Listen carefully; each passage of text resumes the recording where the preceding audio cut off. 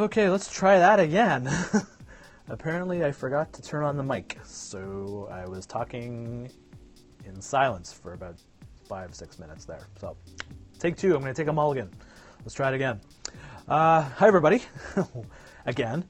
Welcome to another episode of Stock Talk. My name is Aman, and I'm an investment coach here at Sage Investors. And today, hopefully, if you can hear me, today I want to talk about this past week. This past week has been a real rough week for my personal investing portfolios. I've seen quite a few companies, most of the companies that I own in my portfolio have gone down quite significantly this week, and there's been a lot of inflood of earnings reports and forecasts coming out, and the stocks in my portfolio have not reacted to them very well. So just to give you some insight to it, give some examples. One stock that I own in my portfolio is Potash Corporation, and this week it was down 5%. The company cut its dividend and reported much lower earnings. The whole potash market's just really depressed right now, so the market didn't like that.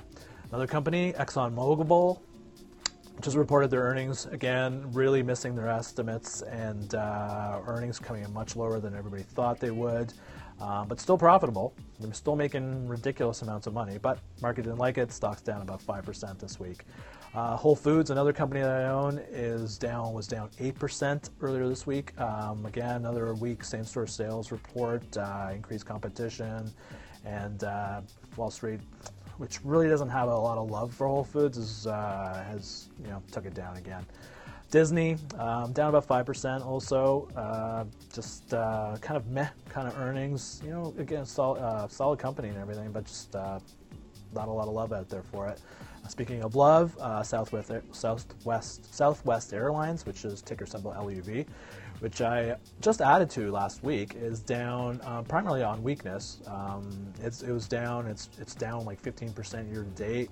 Ford, another company that I own, I don't own it in my portfolio, but I own it. I participated in an investment club, and we bought it in that portfolio. It was down about 9% like yesterday.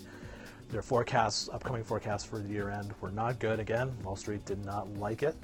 And finally, last but not least, Twitter, a company I added to my portfolio a couple weeks ago and was doing all right, but then it kind of tanked this week, down about 10%, despite the fact the company reported increased revenues, about 20% increase in revenues, an increase of 3 million users. But it's not Facebook.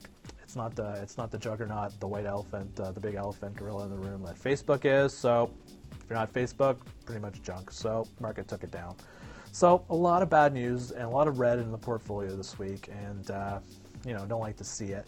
So the question I really want to talk about is how have I been dealing with that. So when you see these kind of like outputs coming out of your portfolio, what's the first thing you think about? The first thing you think about is, what the hell am I doing? Like, what am I doing? Clearly something is not right. So and from a human perspective and an emotional perspective, we think we have to do something. We need to react to it. We have to sell everything or just do something, because that's how we're wired.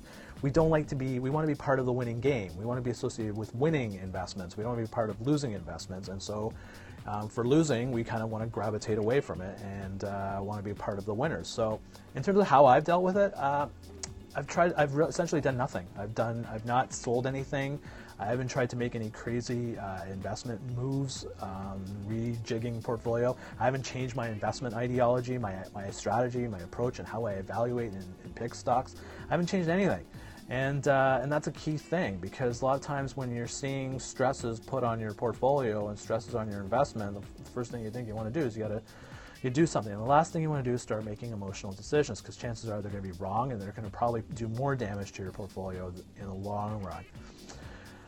The big thing I did really is, and I'm starting to do, and I'm doing right now, is I'm just looking at these stocks and I'm going, has anything fundamentally changed in the business? And because ultimately that's why I'm buying these companies, because I think they're well-run, well-managed businesses that are going to generate tangible wealth in the future and are going to increase the value, and those stocks are going to increase in value. So the common theme with these stocks that have really tanked this week is they're very much out of favor by Wall Street. And companies like Twitter, they hate the whole governance structure with it. They still don't understand how they make money. I don't, some tourists understand. I don't understand how they make it, but there's not a lot of love for it. Potash, the whole commodity space, which has been really depressed, out of favor. Whole Foods has also been out of favor, big time by the analysts. And there's just a lot of, but that thing about my investment ideology is I always like to look for invest in really well-run companies that are out of favor. And because chances are if they're out of favor, their stock prices are going to be depressed, and chances are there's going to be more upside for these type of companies. So the fact of the matter is these companies in my portfolio are not just there just for the sake of it. I think they're well-run businesses, and I think they're going to be doing really well in the long term. And that's the key thing here is when you're seeing stresses in your portfolio and stocks not doing well, you don't want to make a short-term decision. You have to understand you're in these stocks for the long term, and that I'm comfortable holding these stocks for multi-years.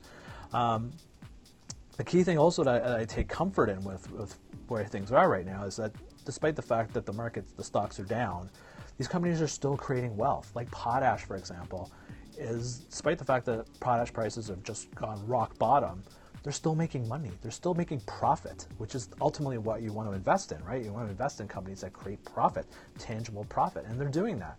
ExxonMobil, they're creating, instead of creating $2 billion a quarter, they're generating $800 million a quarter. Well, $800 million is pretty damn good. I think a lot of companies would kill to have that kind of profit or have that kind of problem with their profits. Whole Foods, again, it's a clean balance sheet, best of breed in terms of the grocery space. They're still a very high margin business compared to other traditional grocery chains. Their margins are still way higher than everybody else's. They're making money. Disney, they own the franchises this company owns that are going to just continuously print money for them over long periods of time. Star Wars, the whole Frozen thing. There's long-term value in this company. So the stock's down, so this is the time you want to get into it. Southwest Airlines, which I just bought, again, is considered a best-of-breed airline company, one of the gold standards for airline companies, down 15% this year. I never thought I would ever see that stock down like the way it is. So I want to own quality, well-run businesses. Twitter's more of a speculative play. It's down, but the fact of the matter is it's actually creating wealth. I didn't really ever thought this company was actually creating wealth, that their returns on capital are around 20%. That's amazing. Cost of capital about 10%, so they're creating tangible wealth. And what's more interesting, though, is their strategy. That's the part really what you're investing in right now is the strategy. And the fact of the matter is they're going hardcore into live streaming. And they're signing so many deals with all the sports leagues to stream content on their site. So what's not reflected in, and we're probably going to see this down the road, maybe toward the end of the year, as more earnings are when we see their year-end earnings, is that a lot their revenue base or their umbrella of revenues is probably going to be a lot bigger, and if they're going to have these type of pipelines with all these significant other content creators. So that's the play I'm making on Twitter. It's a very speculative play, and you know what? It may not pan out, but to me, it's an interesting little story to invest in and to follow. So that's I take comfort in that. And the fact of the matter is, again, these are companies in down segments of their business cycles, but are still performing well. And ultimately, you want to be investing in companies that can perform well in a weak market, and ultimately invest in companies that can perform in a strong market. So at some point, these companies are going to ramp up. The tide's going to turn, demand's going to change. Potash prices, oil prices are all going to go up eventually, and they'll be right there to benefit from it. Key thing again, when your portfolios are not, having a week like mine have been, is to again get away from the short term and just think about the longer term, the bigger picture, and their commitment and understanding these companies' long-term strategies. At the flip side, there's nothing stopping these stocks from going down even further. As much as they've been down quite a bit this week, there's nothing stopping them from going down further.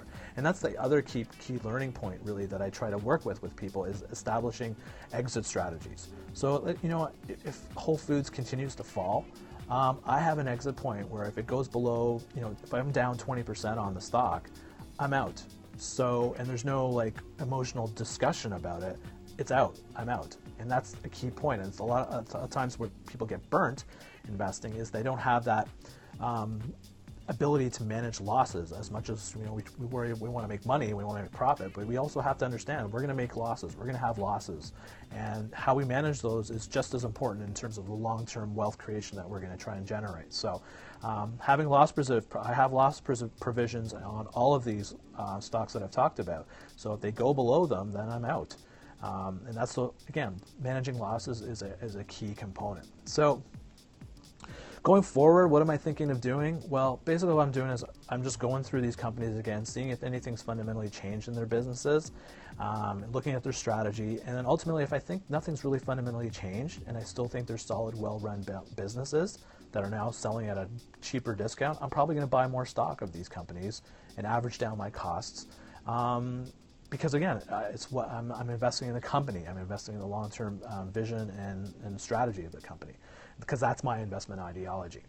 So, tough week, but it's not a tough week in the sense that the fact that I've kept this discipline. I'm maintaining and adhering to some disciplined strategies that I've kind of built into my investment ideology.